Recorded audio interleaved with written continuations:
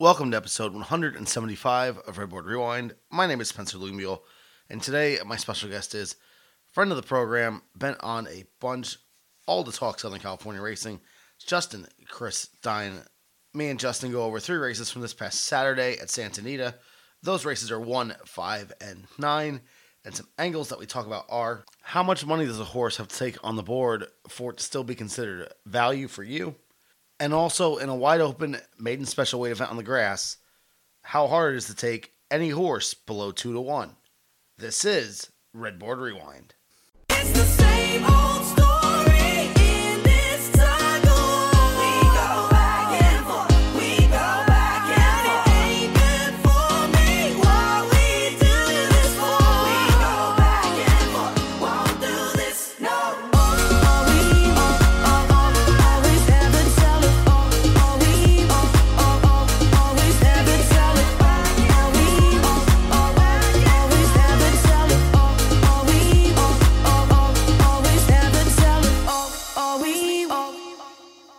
And now I'd like to welcome in my special guest for this week's edition of Redboard Rewind. Someone I've had on the show many times, someone who I look to when it comes to talking Southern California racing. It's Justin Chris Stein. Justin, how are you? Spencer, I'm good, man. Thanks for having me back on. I'm excited to talk about the Santa Anita card. There's some really fun handicapping puzzles that we can dive into and talk about from a betting perspective.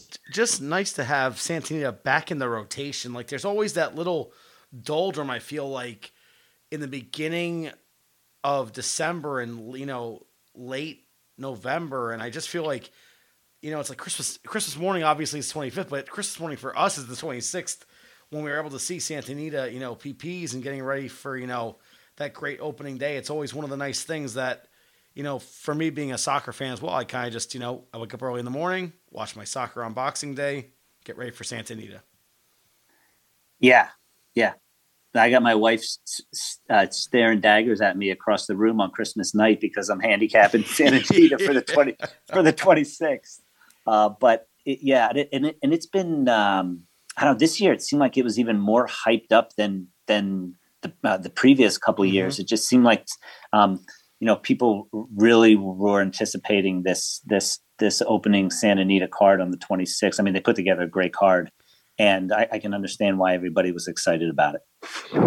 I think for me as well, when you're looking through some new additions, Dettori coming out, just looking to see who is going to be so high up in those jockey standings.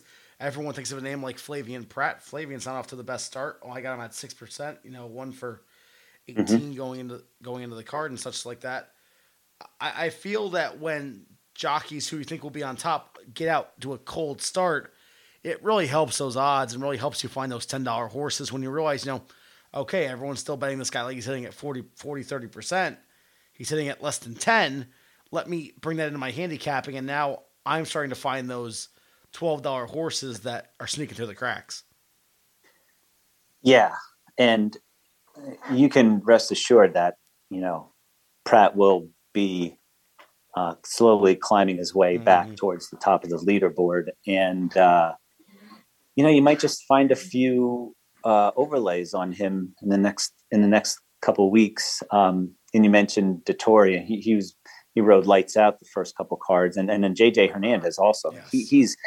He put some great rides on some horses. We'll talk about one in our pod, but yeah, he's become a very, very polished rider, both dirt and turf. I've been really impressed with what he's been doing. With the jockey colony now, that is fairly strong. I mean, it's not New York, but there's some top-notch riders out here in Southern California.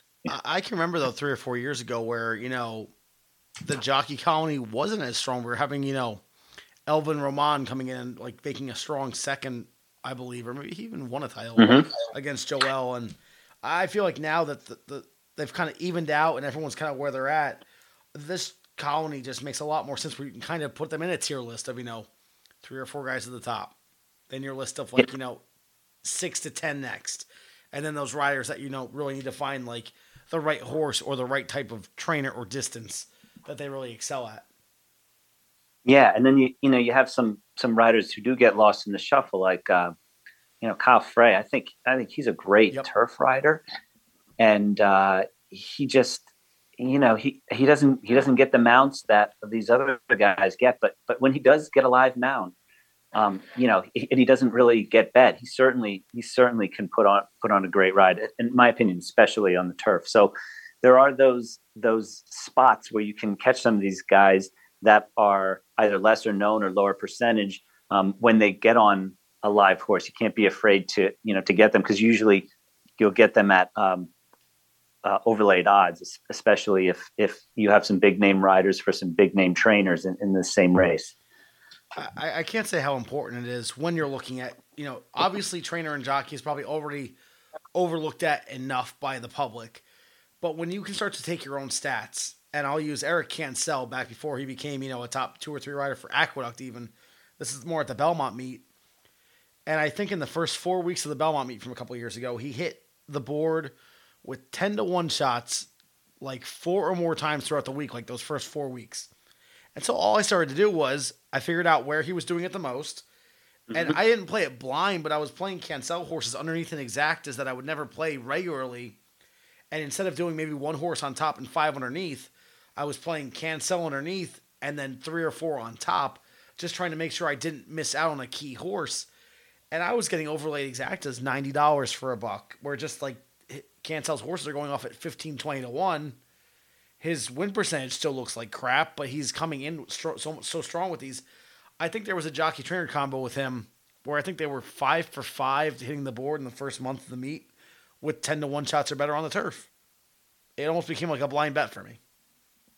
Yeah, and when you're following it closely enough, or day to day, or at least for 80 and 90% of the racing days, you start to get a feel for those guys who might not be registering wins, but are outperforming their odds. I remember in the Santa Anita Fall meet, Edwin Maldonado was that guy, and he was landing 10, 15, 20 to 1 shots in second and third almost daily. Mm-hmm. And if you were onto that, you could cash in some nice vertical plays based on him either not getting bet or him outperforming the horse, the expectations of the public.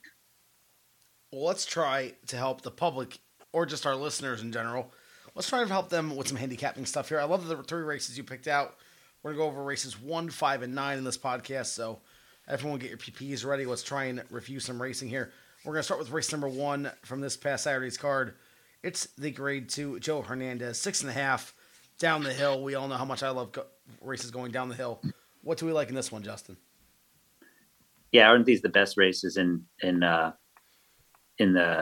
country? I mean, these down the hill races at St. Anita, they're so fun.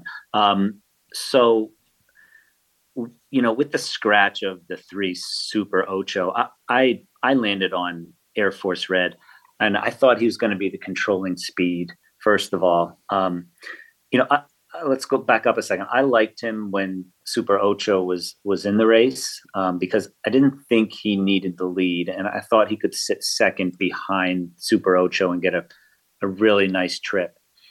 And then when the 3 scratched, I pictured him on a lone lead. I know there was an argument to be made that Smooth Like Straight might be on the lead, but oftentimes when these route horses, especially coming off like a mile and a 16th races, and have never sprinted or haven't sprinted in a long time, are turning back now. It just dulls their speed a little bit. And I was pretty confident that the number 6 Air Force Red would be on the lead. And, with Hernandez riding the way he was, and with this horse loving the downhill turf course, and knowing that he was going to get the lead, and every time he got the lead, he was ultra tough to pass. Mm-hmm. And then add to that the fact that he was fresh, and that I was pretty confident that he was going to be on the lone lead. But he didn't. If Smooth Like Straight was committed to they were going to hustle him out of there to try to get the lead, then I was okay, because I knew Air Force Red did not need the lead. I knew he could probably sit as well. So he was my key horse. I played a win bet on him, and then I also wanted to use the 5. What makes Sammy run? For Glatt, he was just ultra consistent, and I knew as a 4-year-old, late season 4-year-old, it looked like he was getting really good for Glatt, and so I wanted to use him in the exacta, and then Hit the Road was the other one. I had some mixed feelings on him. Ultimately, I settled on the fact that Blacker had intended to try to win this race. I'd originally thought that maybe this was just going to be a prep, him being off for, almost a full year.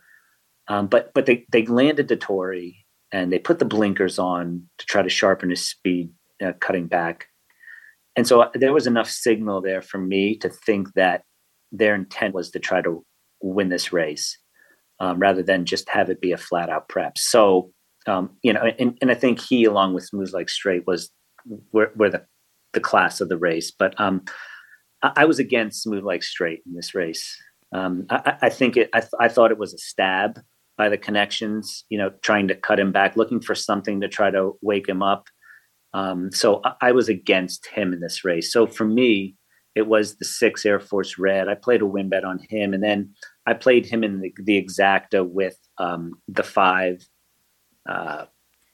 What makes Sammy run, and the 8 Hit the Road. There's always that old adage where don't take a favorite doing something for the first time. Smooth Like Straight never been this distance before.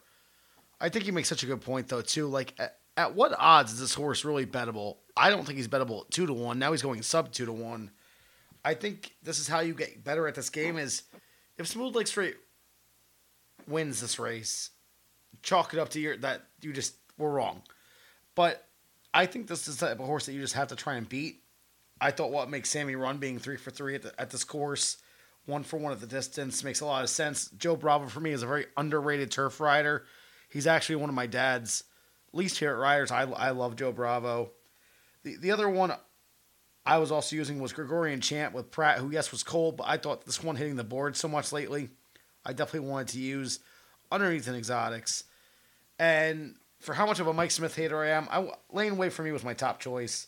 I just thought the 2 stake races, second, 2 and 3 back, looks so good. Runs in the optional 80, still gets that, win by a neck. But I think that is more of just like the maintenance, like, okay, let's keep them going. And then they end up here. I thought Lane Way's price at, 5-1 was pretty gross. And Gregorian Chant being 7-1 made the most sense. What makes Sammy run going off at sub 4-1? He ended up being the one I decided to keep out of my play. So for me, it was Lane Way and Gregorian Chant double dutching to see if we can get it done. That was for me. It's Air Force Red for Justin. Let's see who gets it done in the grade 2 right now.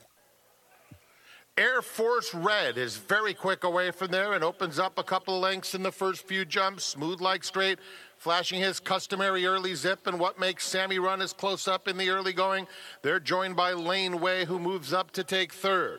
Sigaloso 5th in the opening furlong. Gregorian Chant settles in mid-pack just in front of Hit the Road. They're followed by Irideo, Front Run the Fed, and Kiss Today Goodbye is at the back of the field. Continuing down the hill with Air Force Red, the target, pursued by Smooth Like Straight, and Lane Way is in the thick of it at the rail 3rd, just about 2 or 3 lengths off the lead. Sigaloso is next. What makes Sammy run with 5 lengths to make up? Hit the Road is next. Has 7 to come. Followed at the rail by Gregorian Chant, who starts to pick up some momentum. They turn for home. And it's still Air Force Red with a 2-length lead. Lane Way angles out to try and run him down in second. It's another 3 lengths back to the rest. It's still Air Force Red digging in tenaciously on the front end. And Air Force Red and Juan Hernandez take them coast to coast in the Joe Hernandez. Lane Way, Gregorian Chant, followed by Smooth Like Straight and a late bid from Irideo. And Air Force Red gets it done. 99 the winning buyer. Looking at a good 1640 for a winning mutual. Nice win bet. Nice win on top. I run second and third, so I think we pretty much chalk that race up as a smash job for us finding the right type of contenders in this race. Yeah, and I wish I would have talked to you before the race because I blew the exacta. I didn't include Lane Way or Gregorian Chan. I thought Lane Way was a contender, but I didn't want to spread too much in the exacta, and so I tried to narrow it down to what makes Sammy run, who just ran a sort of a dull sixth. I don't know if there was any real excuse there. And then Hit the Road was just awful. Yeah. I haven't read anything about what might have been the cause of his no-show, but he didn't lift a hoof. So the win bet was good, and that's a lesson I have to remind myself sometimes. You're playing exactas, tries, and you're playing these horizontals, but you have to bet these horses to win as well. I was licking my chops with about 4 minutes to go. Air Force Red was on the board at 11-1, and then he clicks down to 9, and then 8, and then going into the gate he was 7, which in my mind was still plenty of value to bet. And you made a great point, Spencer, about Smooth Like Straight. Like, in what world is 8-5 good value on this horse? It's all about what they go off at. Now, if he goes off at 6-1, then maybe I take a look at him for the exacta or part of the try, even though I didn't really love him. But at 8-5, he, for me, and sounds like for you too, he was an absolute toss. I feel like as well, when you're looking at this type of course, 6.5 is so different from everything else in the country. When you're trying it for the first time against horses that are, doing so well over this type of turf course. I mean, fourth to everyone might be like, oh, first try over 6.5. This isn't the worst race in the world. The fact that Gregorian Chant, who just keeps on hitting the board, is beating a horse like this, I'm hoping that this is more of like just the maintenance thing. They stretch him back out next time. He goes right back to being normal, Smooth Like Straight. But looking at the 3 horses that beat him, and you look at the price difference, I mean, this is a race where I just feel like people thought the class of a horse that could route would be able to sprint going down the hill, which is a completely different animal than we're usually used to. Yeah, and I think, the price on Gregorian Chant was a little surprising. He was higher than I thought he would be, and I guess people just maybe had given up on him a little bit, But for as an exacta trifecta player, he made total sense at the price that he was, and that was a good sniff by you, because I'd been on him over the summer a couple times, and I was sort of with the public a little bit. I thought maybe he was just getting a little long in the tooth and wasn't, didn't have the desire to win anymore. But you threw him in the trifecta. You got rewarded with a healthy 7-1 price. Let's move on to the next race. Race number 5, maiden special weight, 6 furlongs on the turf. Going right back to this turf racing. Man, what an absolute just cluster of horses that either may like the turf or may not like. The number 9, Les Muth, the Great Britain import, had, obviously overseas races, but I'm not, again, just like Smooth Like Straight, in a race this wide open, taking sub 2-1 on a horse in a race where there was just any possibility could happen. I thought Phosphorence, the French bred, Michael McCarthy, coming over from the Ben Colebrook barn. Mm-hmm. Listen, this is a 2-year-old race. The horse did not look good first time out at Keeneland. Now they come here. 312 in the Tomlinson marker on the breeding. City of Light, sold for $200K. This horse is supposed to have some ability. They're throwing the blinkers on. 21-1. Bet this one across the board. Instead of, cashing what could be, whatever, $5 for the favorite. Let me try and get a little bit of value here. And even if I run second or third, I'm the ROI will be higher for this one, being that at 21-1. What are we like in this one? Well, I like Midnight Taxes. Okay. I thought that from the rail, he was going to be sent, and I thought he was fast enough to make the lead. And it turned out that the price I got was good enough for me to make a win bet on that horse. And he got, he was 8-1 morning line, and he ended up going off at 7-1. That was plenty of plenty enough for me to make a win bet on him. And Mullins has been really good on the turf, and so I thought that he made a lot of sense. And then the other ones I looked at were the 10. The 10 was supposed to be able to run a little bit from the John Sadler barn, this gun runner colt. And although Sadler doesn't win, he's not known to crank his firsters up. This horse had been working well enough. And I thought, I've been chasing this 3 horse, this Valiancer, and he just keeps sort of running the same race. And he's always around that mid-range price. And the public keeps betting him a little bit. He's 3-1, and then he was 4-1, and he's 6-1. In this race, he ended up 8-1. Going off at 8-1. And so I liked him a little bit. I wasn't sure on the cutback if he'd be close enough to make a dent in the race, but he was one that I wanted to play underneath of Midnight Taxes as well. So it was Midnight Taxes for me over top of Balancer and Sir Pistolero. All that for Justin. For me, just going to try and get Phosphorence, the French bred, into the top 3. Try to double my money. Let's see who gets it done in this main special weight right now. They're off. Tardy beginning there for Tap It Down, who's far back in the early stages. It's a quick one for Phosphorescence in the center, leading it by just ahead, with Nielsen pressing through the early stages and Johannes coming through 3 virtually across the course. Midnight Taxes is 4th, followed by Sir Pistolero now taking the 4th spot. It's a gap of a half dozen or so to the next flight, headed by Valiancer. Inside, Don't Test Your Luck.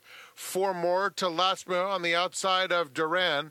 Then it's a distance back to Street Mogul and Tap It Down. Can't get much more strung out than this as they come to the quarter pole. It's Johannes in front, now pulling clear a length and a half. Phosphorescence second. Midnight Taxes is coming through along the inside to get into the thick of things as they straighten up for home. It's Johannes who has built up a 5-length lead. In the center of the course, Valiancer is finishing with interest. Phosphorescence, Midnight Taxes, but it's lights out for Johannes. Johannes sparkles home, striding out to win by about 9 lengths. What an effort. Second goes to Valiancer in a photo over Phosphorescence. Then it was Midnight Taxes, and the photo to complete the super high 5 involved Duran and Don't Test Your Luck. And Johannes gets it done, paying a nice $9.60. The buyer comes back in 88. Second place was only a 63, and that tells you all you need to know. When this one wins by 9, I think an interesting point in this race, though, is yes, this one won by 9. Valiancer running second at 8-1. My horse running third by a neck at 21-1 makes 11.40. Almost double my money off a $2 across the board bet.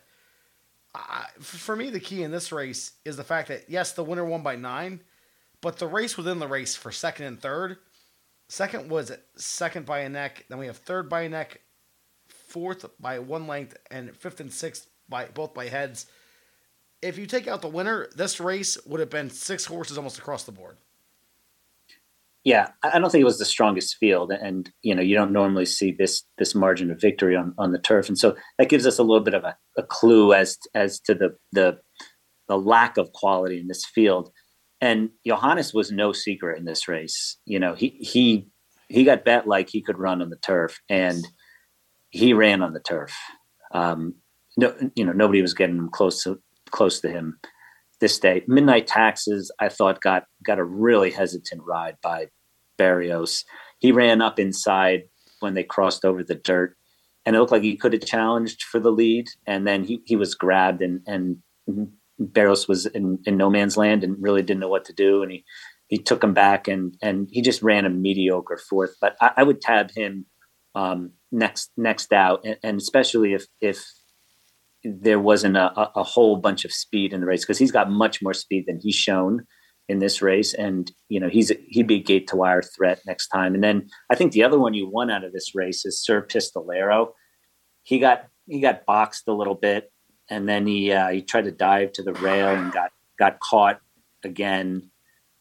So I think he's much better than that running line or the sixth place finish suggests. And then as the favorite, he was just flat, as you alluded to earlier. He was at 8-5, one that you just had to play against, no matter what the buzz was on him. You had to take a stand against him at the price that he ended up going off at. I think my idea going forward with this type of race is you hope that a lot of these come back to face each other with another newbie that comes in, like Johannes. Like, you already kind of know what the rest of 2 through 8 are going to look like.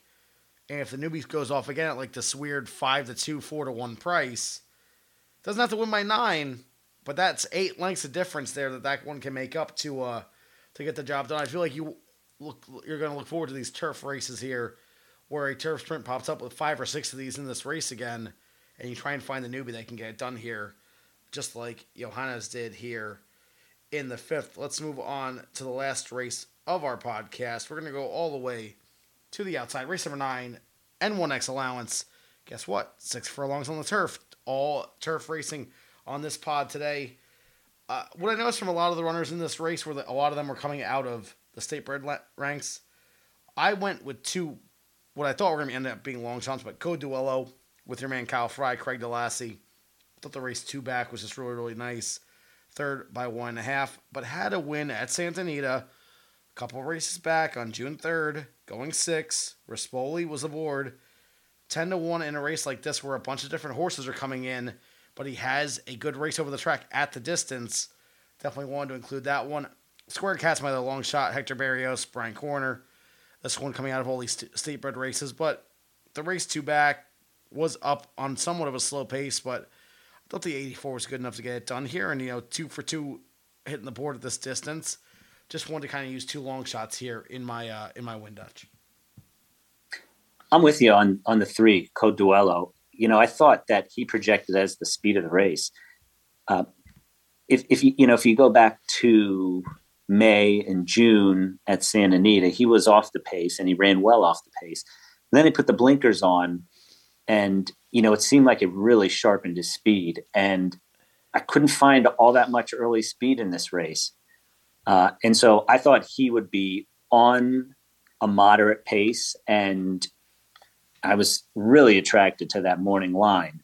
I suspected he would get bet a little bit from 10-1, but I didn't think he'd be bet all the way down to 9-2. So there's 2 ways to look at that. It's like it gives, on one hand, it gives you a little more confidence because, at these tracks like Naira in Southern California and Kentucky, when some of these horses get bet in half, not low enough that they're ridiculously over bet, but they're obviously taking some steam. It can give you some confidence, but at the same time, you see that morning line of 10-1, and while you knew it wouldn't hold, I was also hoping for 7 or 8-1. So then you have to make a choice as a bettor. It was 9-2, enough value for me to get involved. And it was for me to get involved. And I wanted him with the 4 Creative Peak, who had a horrendous trip last time, and who was 12-1. I expected him to get bet, and he went the opposite way. So here's the dichotomous situation where, Creative Peak was completely dead on the board. I thought he would take some play. I thought he would be a steam horse, and he went the exact opposite direction. I chose to stick with him. And then I also wanted the 11, I'll Stand Taller, too. I didn't think he could win, but I wanted him to fill out the exacta, and I wanted to try to maybe key him at the bottom of the try, because he's ultra consistent and he had numbers that fit. And if he was anywhere near as 12-1, I thought he was value. But yeah, Code Duello, because of the projected trip he was going to get, I thought he was a live horse at 10-1 morning line. I've come to a realization now, just with morning line makers in general. Listen, I've had David Aragon on my show. I think David's the best in the business. Out in Southern California, I believe it's still White. John White, maybe? Yeah, I think John White still does it. And there's a couple of them that I respect like that. When my horse gets cut in half, I think for me still the public, I'm not saying is better than the morning line breakers, but the public at the end of the day are going to make a line that just makes the most sense. And your job at the end of the day is it enough value? I thought Code Duello was the right type of steam where 7, 8, 6 is probably not enough. Once you get cut in half, now I think there's some real hard steam on this horse. And when I look at everything else in the race, the favorite is also only 7-2. So, I mean, it wasn't like we were facing a 2-1 shot that everyone really liked. This race was very wide open. This one only goes off 2 clicks higher than the favorite. I thought Code Duello here was just, if you actually break it down and think about how the public is betting the race, no one really took more of a shot than this one. So, for me, Code Duello just made the most sense. That's going to be a consensus pick for this final race. Let's see if they can get it done right now. They're off in the 2022 finale. Verrat is hustled out for the early lead. Law Abiding has plenty of early gas and is rushed up too. And Commander Kai is in between them quicker than both and takes the lead. Square Cat, fourth in the early going, just 3 lengths off the leaders. Followed by Exceed Speed Limit, who's in fifth. It's a length and a half to Do It for Andrew, who's on the outside of Creative Peak with less than a half mile to go. 2 more lengths, Love Sick Blues on the inside of Altruist, who is now about 10 lengths off the leader. Outside of them, I'll Stand Taller is next, and then it's another 3 lengths back to Code Duello at the back of the field. They're coming toward the quarter pole. Commander Kai on the outside, and Law Abiding continue to do battle up top. Verrat, who broke well, had a beautiful trip and is now coming after them in the center of the course. A furlong from the finish. Law Abiding narrowly. Center of the course, Verrat far outside. Do It for Andrew coming alive in the late stages, and Do It for Andrew will come after Verrat late. Verrat has a 2-length lead, and from the clouds, here's Code Duello. Code Duello, perfect. And Code Duello does get it done. 11:20, the winning mutual. The buyer came back a very solid 82. Did decline a little bit from that last race, but I mean, when you look at it, everyone else did pretty much as well. I want to ask you this because it always feels weird because I've done it too. You pick the winner, but the other 2 horses you liked finished second, last, and last. It's almost like a weird feeling like, yes, you handicapped the race right, but the other half was just like confusing, I guess. Yeah. And I think that goes back to the point that you have to, the horse that you key, the horse that you like, if you're playing verticals, you also have to win bet that horse. Yeah. Because it takes some of the sting out of missing the exacta like I did there. And, that happens a lot to me more often than they care to remember, and so I have to, whether it's verticals or in horizontals, the horses, your A horses or your singles, however you choose to play these horizontals, you have to win bet on them. You have to. And it sustains your bankroll to try to take a shot at the next race or the next card. It's just, I believe it's really important to do that. And it should be noted that the Code Duello ran exactly the opposite of how I envisioned the race happening. I mean, he was 10th turning for home, and granted, the race fell apart, and he ran up and nailed Verrat on the wire, who, by the way, ran very well. He's one that you want out of this race, and he was on a fast pace that fell apart, and he got nailed at the wire. That's a tough beat if you had him. And, so sometimes you're on the right horse and it shakes out completely the opposite from what you thought. And so, was it a misread on the horse? Was it just a change of tactics by the connections? And it almost feels like you shouldn't have won the race because the way you envisioned it didn't happen that way at all. I mean, you still get the money in your pocket, but it's like, whoa, I mean, there must have been their intention, but I was way off with my race shape and the way I projected to pace to unfold. I feel like as well, Listen, it's always better to be lucky than good. I've said that for a lot of times. When you look at this race from a class standpoint as well, though, 88's the buyer par. You take 5 off based on James Quinn's record to try and get the more, contender types in there. That becomes an 83. The winner only ran 82 in this race. So, I mean, going forward, kind of what we talked about in the last race, I want the newcomers coming into this race, the maiden winners, like you said. When you look at the second place horse, Ferrat, maiden winner, almost wins this race at 12-1. You're going to get the same type of horse, I think, against others like this coming again in the next race. Don't let the horses, because they're a little bit off the buyer par, scare you away, especially at good prices like double-digit horses like Ferrat was. Yeah, and I think it's always important to look at that buyer par, because it's a way to eliminate non-contenders. I mean, Yes. and it's also, if you go back 5, 6, 7 races and you notice that horse ran par or close to par at similar conditions, to how the race is written today, then you have to count that horse in, and you have to go back to his most recent races and see if you can make a case for why he was running lower numbers, but I think that's a great starting point for trying to eliminate horses or keep contenders in the mix, especially for higher level allowance races and claiming races where these horses are ultra consistent. It's a great way for people that are just starting out, or for anybody really. I use them still to separate contenders from pretenders. I love everything you've said there. I think this podcast especially has a lot of different ideas when it comes to turf racing.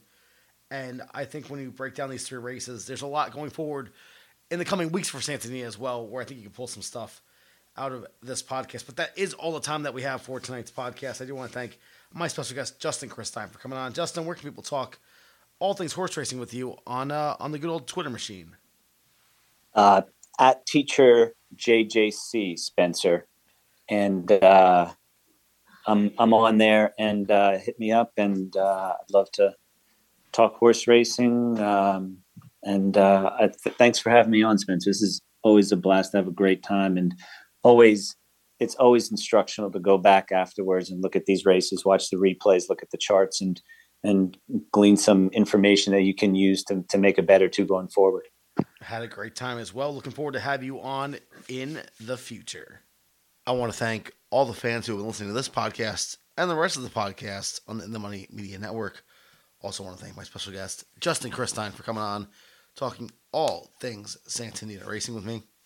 This show has been a production of In the Money Media.